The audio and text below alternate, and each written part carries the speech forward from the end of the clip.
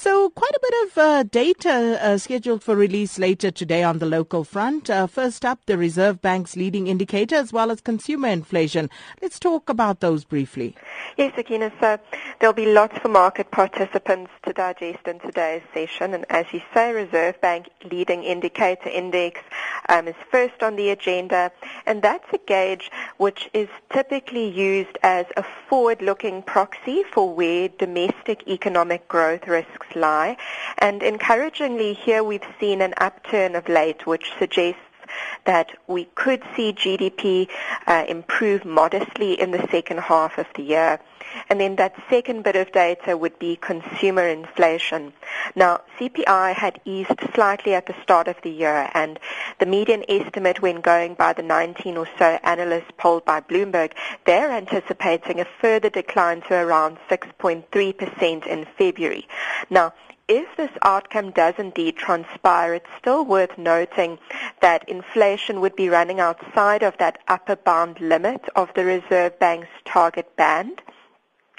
The Reserve Bank's primary mandate is one of price stability, so we'd likely need to see inflation fall even further before the bank perhaps adopts a more accommodative monetary policy stance. But encouragingly for now, the scales do seem to be tilted towards a further decline in inflation in the coming months.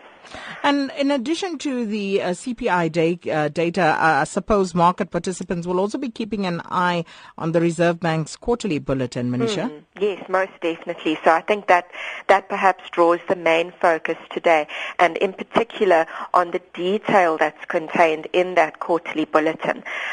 You gain sort of a multifaceted insight into the state of the local economy, and that ranges from confirmation of the Q4 GDP data, a look at gross fixed capital formation, as well as household debt levels, and more pertinently, that current account deficit.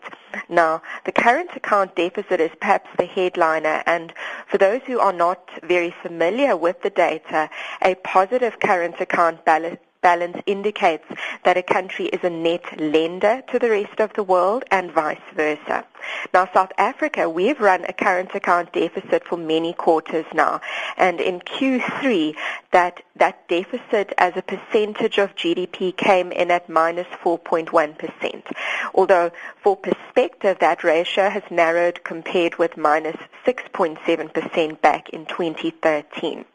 Now, the latest data that we'll be receiving is for Q4, and, we're already in Q1, so the data is definitely historical, but what it does offer is some insight into why the rand strengthened as much as it did last year and into this year.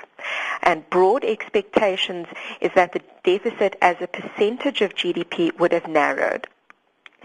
One can presume that the trade component of the current account registered a surplus as imports have come under pressure amid a still relatively tight credit environment, while on the export front we've encouragingly seen resilience here, supported as well by firmer commodity prices.